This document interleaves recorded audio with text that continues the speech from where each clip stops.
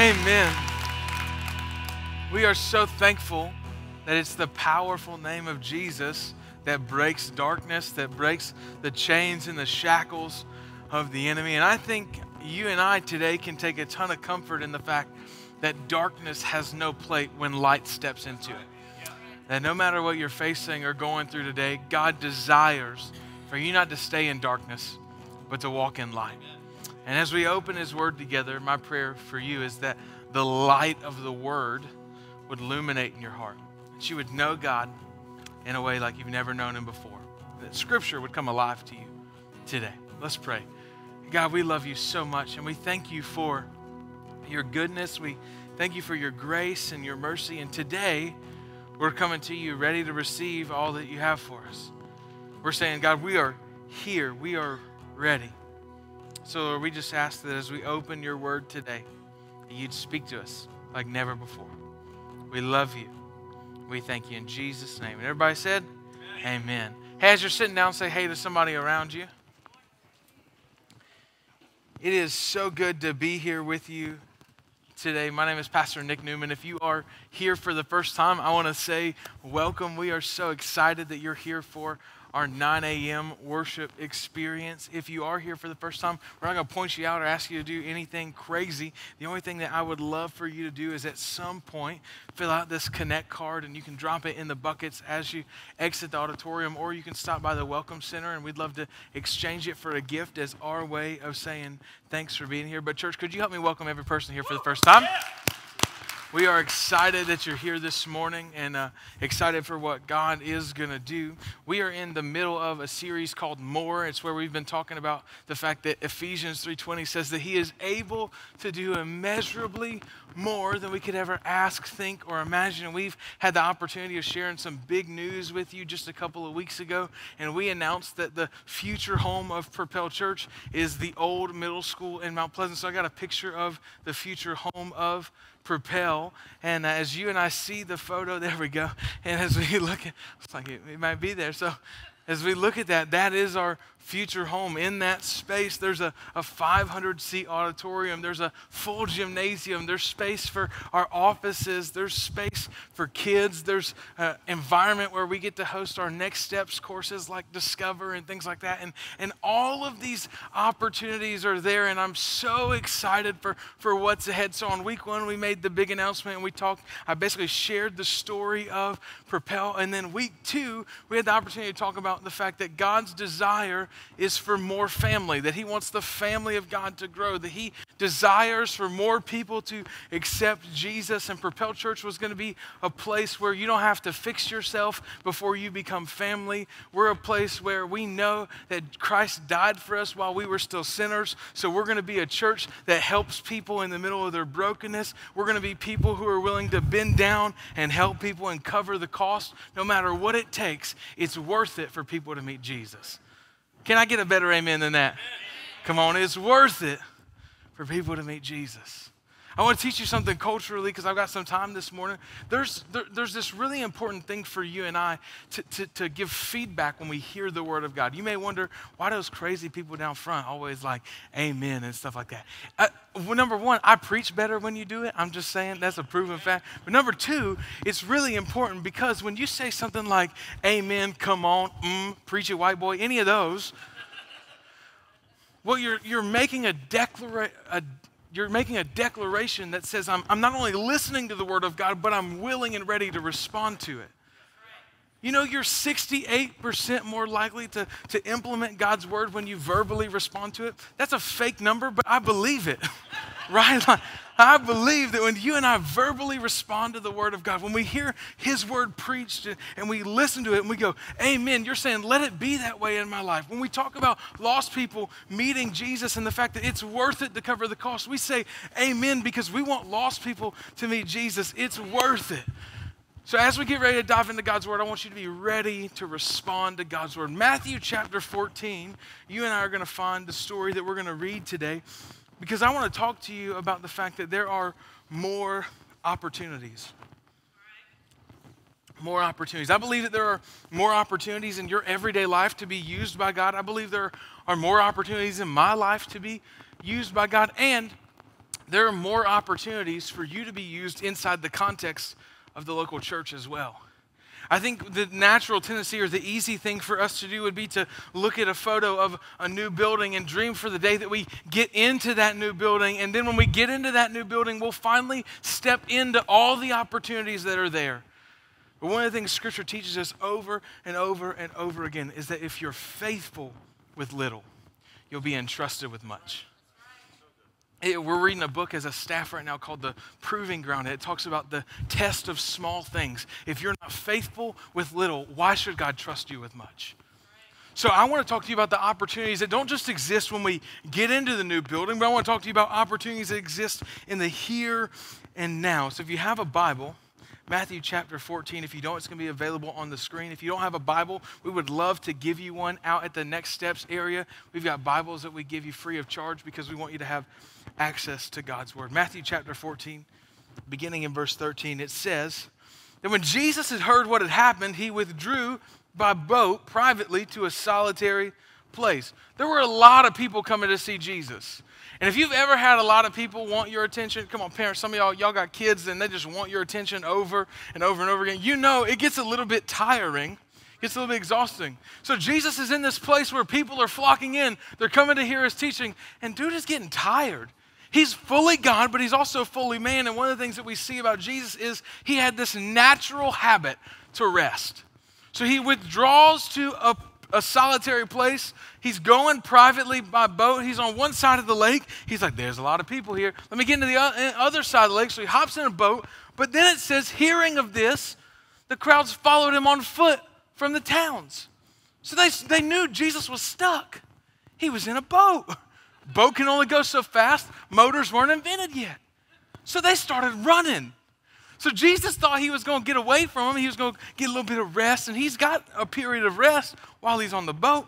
He gets to the other side, and he realizes the same large crowd is there. And they ran the whole way. They were pumped. They were ready. There was this eager expectation for what God had in store for them. This isn't a part of my notes at all, but I think your Sunday would be a whole lot different if you came in with eager expectation for what God was going to do. Like if you came in passionate and excited to hear the word of God, to worship with a community of believers, because you are privileged and blessed to be able to worship in the States with a group of believers. There are people all around the world that can't gather corporately. They have to hide in basements just to worship God. You and I have this privilege and blessing, and it comes with this great expectation that when we gather together, God is going to move. So Jesus hops out of the boat. And he's there. Large crowd is there. And he could have told them to go away. He could have dipped out. He's fully God, fully man. He could have like poofed, disappeared. Holla, that would have been cool, right? Doesn't do that. It says that he has compassion for them. And so he started to heal their sick. Jesus is now healing their sick. And then verse 15, as evening approached, the disciples came to him and said, this is a remote place. It's getting pretty late. Send the crowds away so that they can go to the villages and buy themselves some food. The disciples in this moment have identified a problem. The way Scripture reads, it doesn't seem like it's that big of a deal to the disciples. I think what's happened is the disciples are a little tired as well. And when you mix tired and exhausted and hungry, you have this word that we use now called hangry, right? I think that's how the disciples are feeling. The disciples are like, Jesus, there's a lot of people and they need to go get some food, and hello, we need some food as well. So if you'll do us a favor and you'll send all of these people away, we can get some food, they can get some food, you can do what you wanted to in the beginning, which is get away from all these people, and we'll be good. The disciples have identified a problem, but they wanted somebody else to take care of it.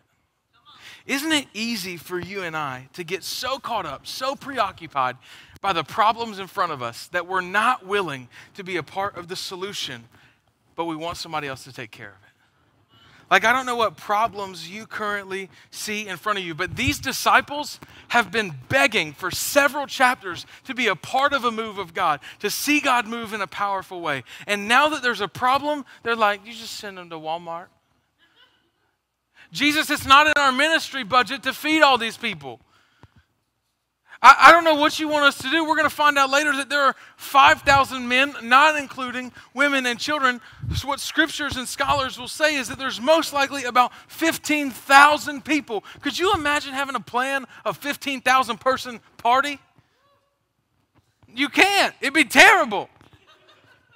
You know how many pieces of bread you'd have to make sandwiches for 15,000 people at 2 pieces of bread per sandwich? That's like 30,000 pieces of bread. Come on, some of y'all know I don't math well, but I did it. This is an astronomically big problem that the disciples see, but what they missed out on is that God wanted them to be a part of the solution. God wanted them to jump in headfirst to the problem, knowing that inside of every problem is an opportunity for God to move. So the first thing that I want you to know this morning is that God's plan involves you. Turn to somebody and say, God's plan involves me. Oh, come on, you got to do better than that, 9 a.m. God's plan involves me. You got to be confident about it. Because see, some of you can't say it confidently because you don't actually believe it. You feel like because you've made so many mistakes or because you've messed up, because your life doesn't have what their life has, or you feel like because you don't have the same education as they have, or you don't have the same social economic status, God's plan can't involve you because God just uses people who have it all together. And if that's what you think this morning, you can take hope in Scripture. Because what Scripture teaches us is that God has not only an isolated incident, he has a pattern of using broken people. So Paul says that it's in my weakness that he's made strong. That I have nothing to boast about. God didn't give me this gift of salvation so that I could boast or I could take credit for it. But when people look at me, when they see all that God's done in my life, they go, I know he was an idiot. There's no other way to say it, but it was God. God's plan involves you. All throughout Scripture, we see that God is in the habit. He has a pattern of using people to accomplish his purpose and mission throughout the world. Go back to Genesis chapter 1. You'll see in Genesis chapter 1, God is creating the heavens and the earth. He's making the birds in the sky, and then he makes man to rule over it because God's plan involves you. You look at Moses. Moses has this big obstacle in front of him. God's people are enslaved. They're in captivity, and he is worried, and he's anxious, and God says, I have heard the cries of my people. In other words, I know there's a problem, but then he says to Moses, I'm sending you to Pharaoh.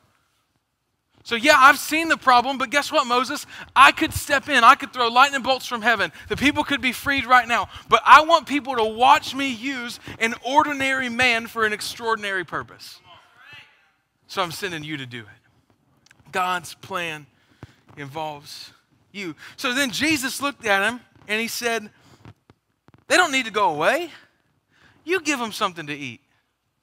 You've been asking for this. You've wanted to be part of the miracle. You've asked to see God move in a powerful way. And now when you have the opportunity, when there's something that actually extends past your ability to pull it off, you want to send them away? No. You feed them. The disciples said, well, but Jesus. So we robbed this teenager. We opened his lunchbox, and we only have 5 loaves of bread and 2 fish. And Jesus responds, bring them here. I think it's interesting that the first thing the disciples do is give an excuse for why they can't feed them. Isn't that what we do in life? We feel like God has called us to do something. It extends past our ability to reach. And the first thing we do is, just can't do it. Yeah. So, God's pulling you or drawing you to serve other people. And you're like, you know what? That sounds great, God, but I just don't have the time. Or God's calling you to not just tithe. Right? Tithing doesn't make you generous. It just means you're not stealing anymore because it's God's money. God's calling you to live generously, and you're like, yeah, but God, you don't understand my finances. Like, if you were the one balancing this checkbook, you would know I can't do that. So you make up all these excuses for why you can't do what God is calling you to do. The second thing I want you to know this morning is that the problems you see are the things that God has positioned you to fix. A lot of times when it comes to the problems that we see, the things that we want changed in our world, we pass them off. Can I tell you, you will never find fulfillment if you continue to pass off the passions that God has placed inside of you.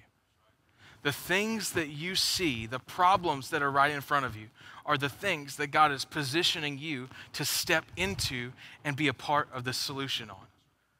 The kingdom of God would be radically different if followers of Jesus understood it's more beneficial to be a part of the solution than talk about the problem. So what God is calling each and every single one of us to do is not just look at the problem, but to be a part of the solution. I believe that you are strategically placed wherever God has you to fix the problems that He's placed right in front of you. It doesn't mean it's easy. It doesn't mean it's always fun. But you get to step into the miracle and the plans of God. You and I, each and every single one of us, are hardwired internally with a desire to make a difference. And if we stopped passing off our passions to the church, to ministry, that's what we do a lot of times. We go, Pastor, I got this great idea. Here's what we should do. We should start a ministry to save kittens. You shouldn't. Cats are from the devil. That's right. Devil created two things, cats and math. Just saying. But no, maybe you're passionate about homeless people. Nothing wrong with that. I think the fact that God has placed that passion inside of you is absolutely incredible. But if you expect other people to be as passionate about the things that God has wired you for, you'll always be mad at people. Oh, they just don't care enough. No. God passioned you for that. And the role of the local church is not to help you to do ministry for you. The role of the local church, a pastor's role, Ephesians chapter 4, is to equip the saints for the purpose of ministry. So my job is not to carry out your calling. My job is to help you fulfill your calling. It's to say, do you need the tools? Do you need the resources? Whatever you need, we're here to support you in that. But it's not to do it for you, because the problems you see are the things that God has positioned you to fix. One of the greatest pieces of advice I've ever received from a mentor, and I've shared this with you before. I was sitting down with a mentor, and I was talking about all my life's problems, right? Because that's what you do. You find a mentor, you tell them about how bad your life stinks sometimes. So we're talking about all my problems, and I'm telling him, he asked me a couple questions like, hey, why haven't you done this and why haven't you done that? And I was like, well, here's the laundry list of reasons. And I'm telling him over and over. He said, you finished? I was like, well, no, I can give you a couple more. And he said, here's what I want you to know. The excuse only satisfies the teller. And until you get over all these excuses and you step into the plans of God, you'll continue to have excuses on why you can't join into His plan for your life. So you and I today have to get past the excuses that we have to see what God is doing in front of us. The problems you see are the positions you fix. I think sometimes we'd rather stress over the details than walk by faith. This move of God that's taking place in your life, in the community, in the world around us, requires us to live by faith. It requires you and I to not sit on the sidelines of a move of God, but jump in. It requires sacrifice. It requires discomfort. God desires to use each and every single one of us. So the disciples say, look, we only have 5 loaves of bread and 2 fish, they answered. And then Jesus responds in verse 18 by saying, bring them to me.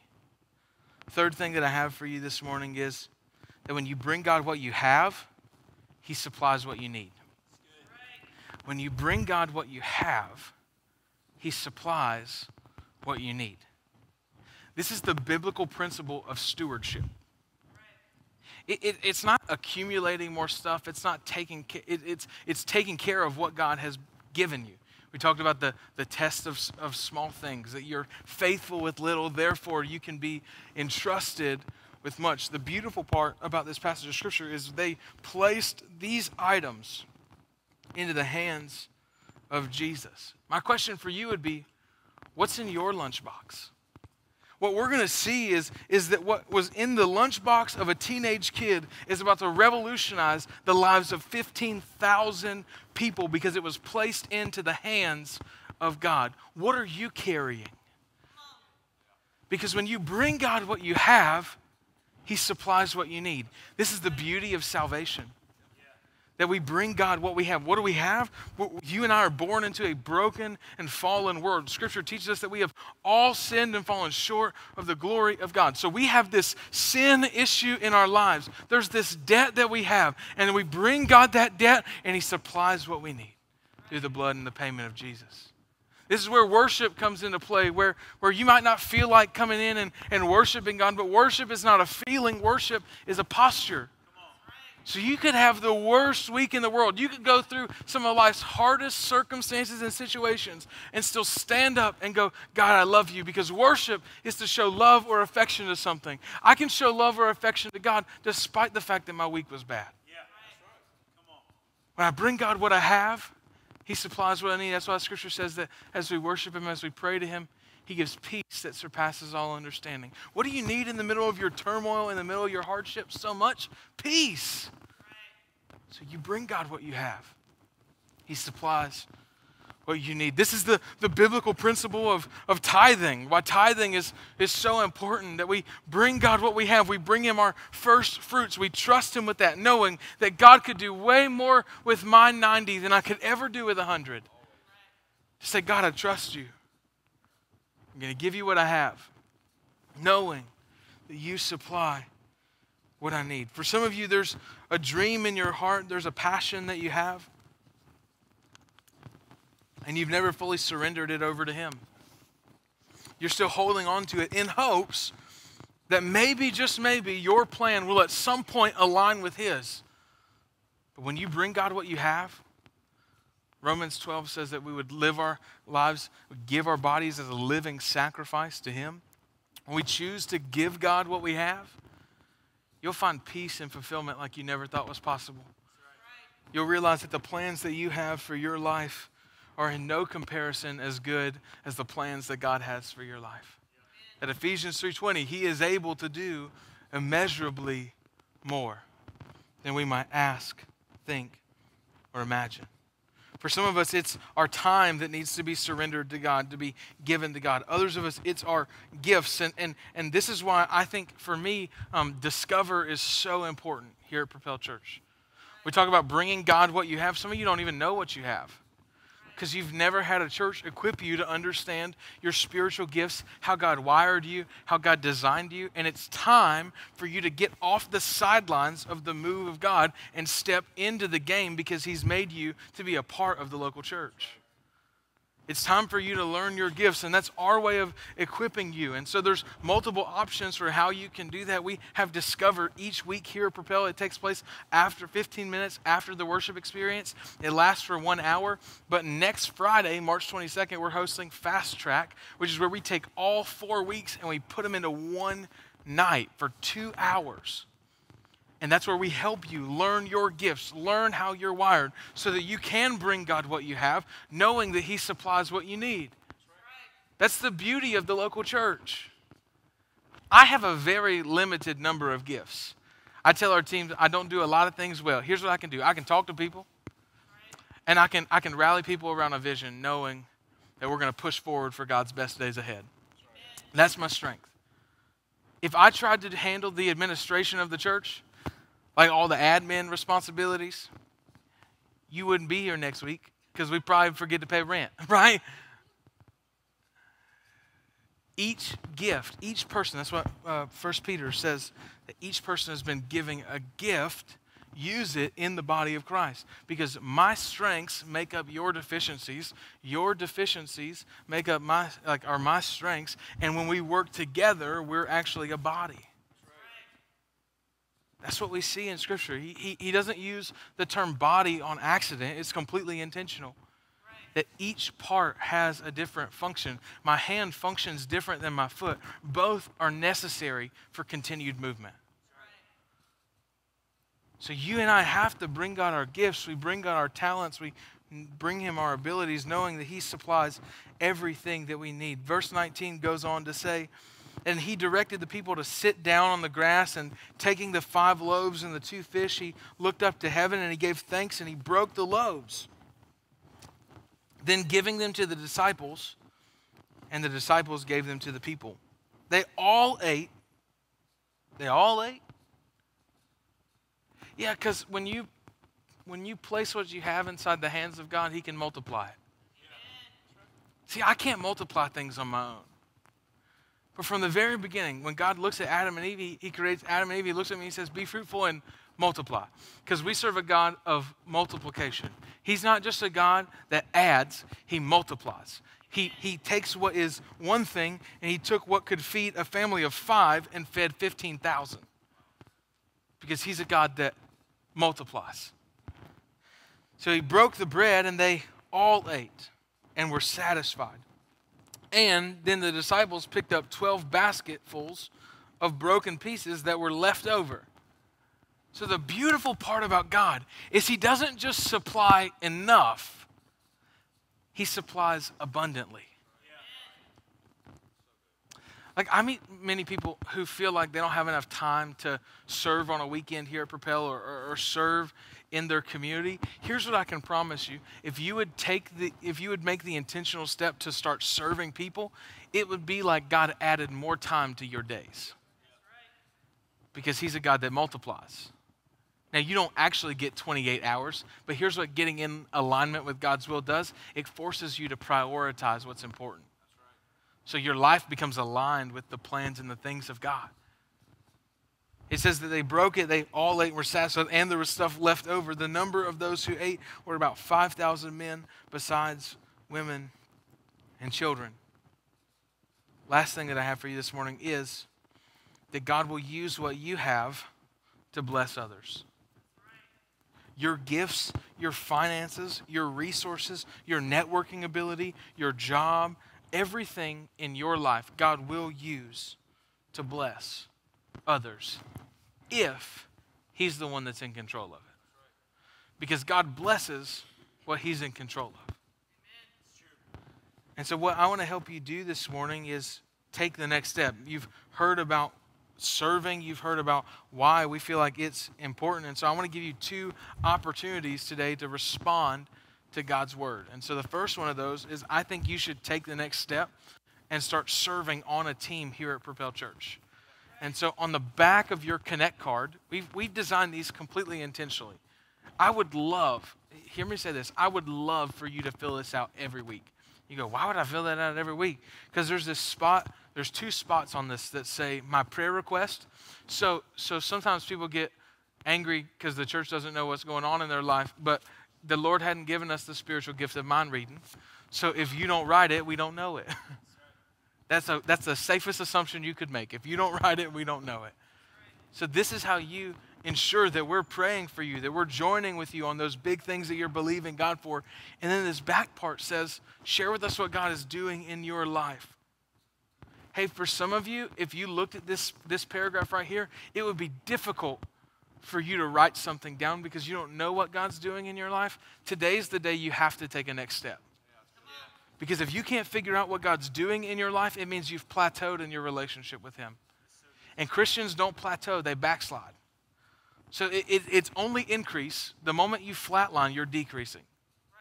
It's kind of like what happens when, you know how you'll have a car and you buy another car, but you keep the car and you just let that car sit in the driveway and it never gets used, and so ultimately it starts to go bad. That's what your life with Christ is like. If you don't drive it, baby, it don't work. And then there's this whole section that says get involved. And we list out teams that you can start to serve in and make a difference in the local church.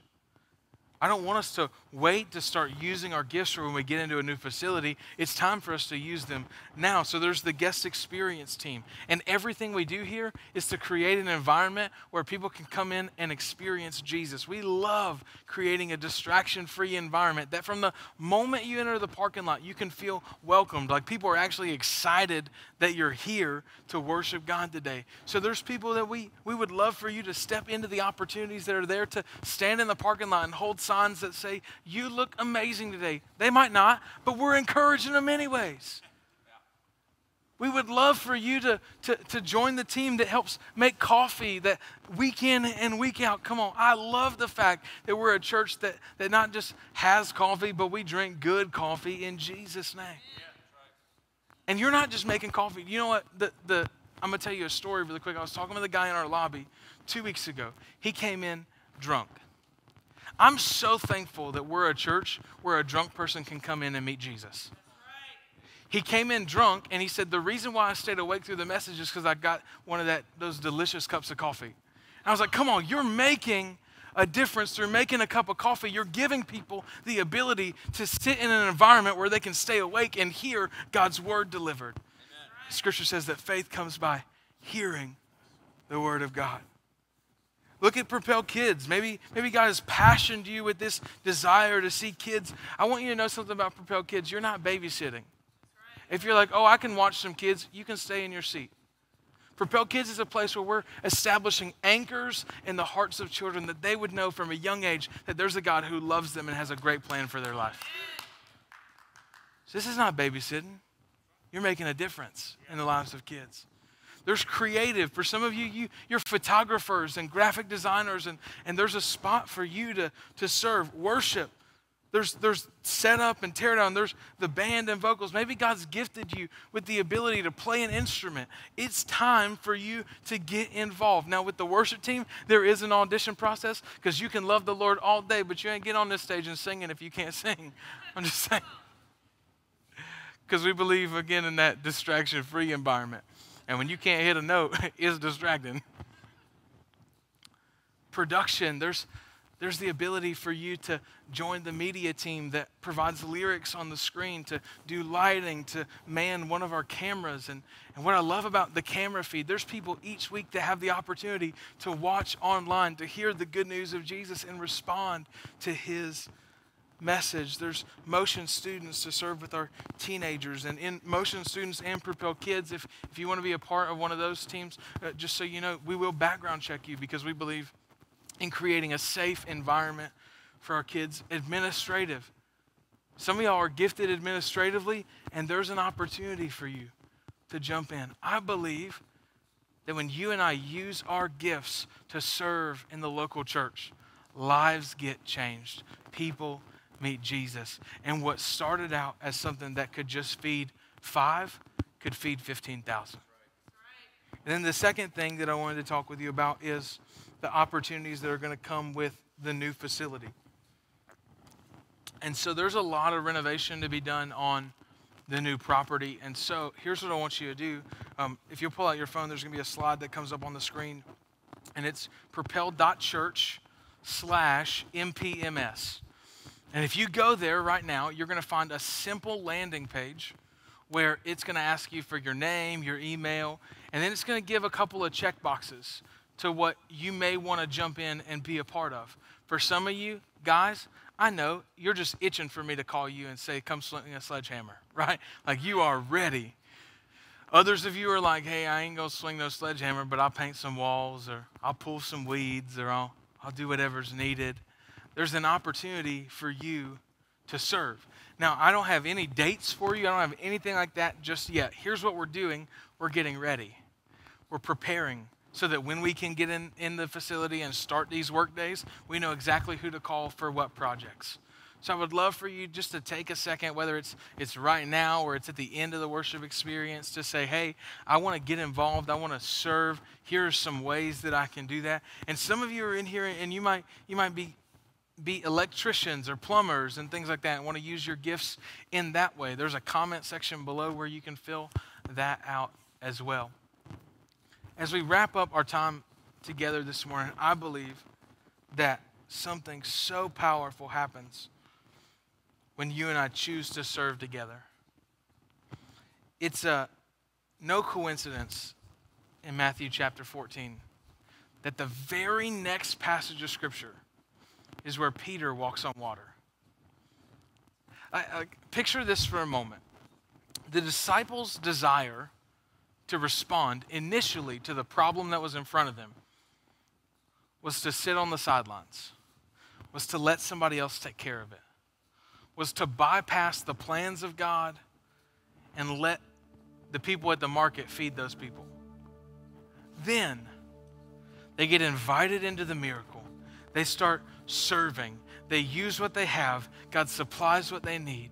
They feed those people. They leave. They get back in the boat. And in the middle of the boat, there's another opportunity that arises. They see somebody walking out on a lake, and they think, it's a ghost. It's not a ghost. It's just Jesus. Jesus is there. And Peter says, hey, Lord, if it's really you, call me out. And Peter had the faith to take the next step and experience something that no one other than Jesus had ever experienced. I wonder if by you taking a next step today to get involved with serving, to let God's plan become more accomplished in your life, if you wouldn't see things that only Jesus saw. If you wouldn't experience a move of God that was so powerful, you would just step back and go, man, I can't believe he did it. Will you join me in prayer for a moment? Stand to your feet. Hey, God, we love you so much. We thank you for your goodness and your grace today. And Lord, for every person who's in here, I pray that you would reveal their gifts. Reveal the things that you've placed inside of them that they desire, they long to be used by you. Lord, I pray that you would illuminate problems in front of them, that you would show them they are strategically positioned to fix them. And Lord, we also know that there are some people here today who have never surrendered their life to you. They're still the ones in control of it. And we ask today that you would give them this boldness to surrender it all, to lay it down at your feet. Like if you're here today and you'd say, hey, I know that God is not the one in control of my life, here's what I want you to know. God loves you. He has an incredible plan for your life. He desires to give you hope, purpose, and a future, but it starts by you saying, here's my life, God. I place it in your hands. If you're here today and that's you and you'd say, hey, I want to surrender control of my life over to God, would you just lift your hand for a moment? I see those. Here's what I want us to do, church. I want us to pray out loud. Nobody prays alone. We're all going to pray together. Will you say this with me? Dear Jesus, today I give you my life. I place my hope and trust in you. Thank you for dying in my place so that I can have new life. In Jesus' name, amen. Come on, church, help me celebrate with those who made decisions. Amen. Amen. We're going to continue in worship for a moment and sing a song called Place of Freedom. And the opening lines of this song says, there's a calm that covers me. I don't know what you're facing today, but I pray that the peace of God that surpasses all understanding would flood your hearts and your minds. Let's worship.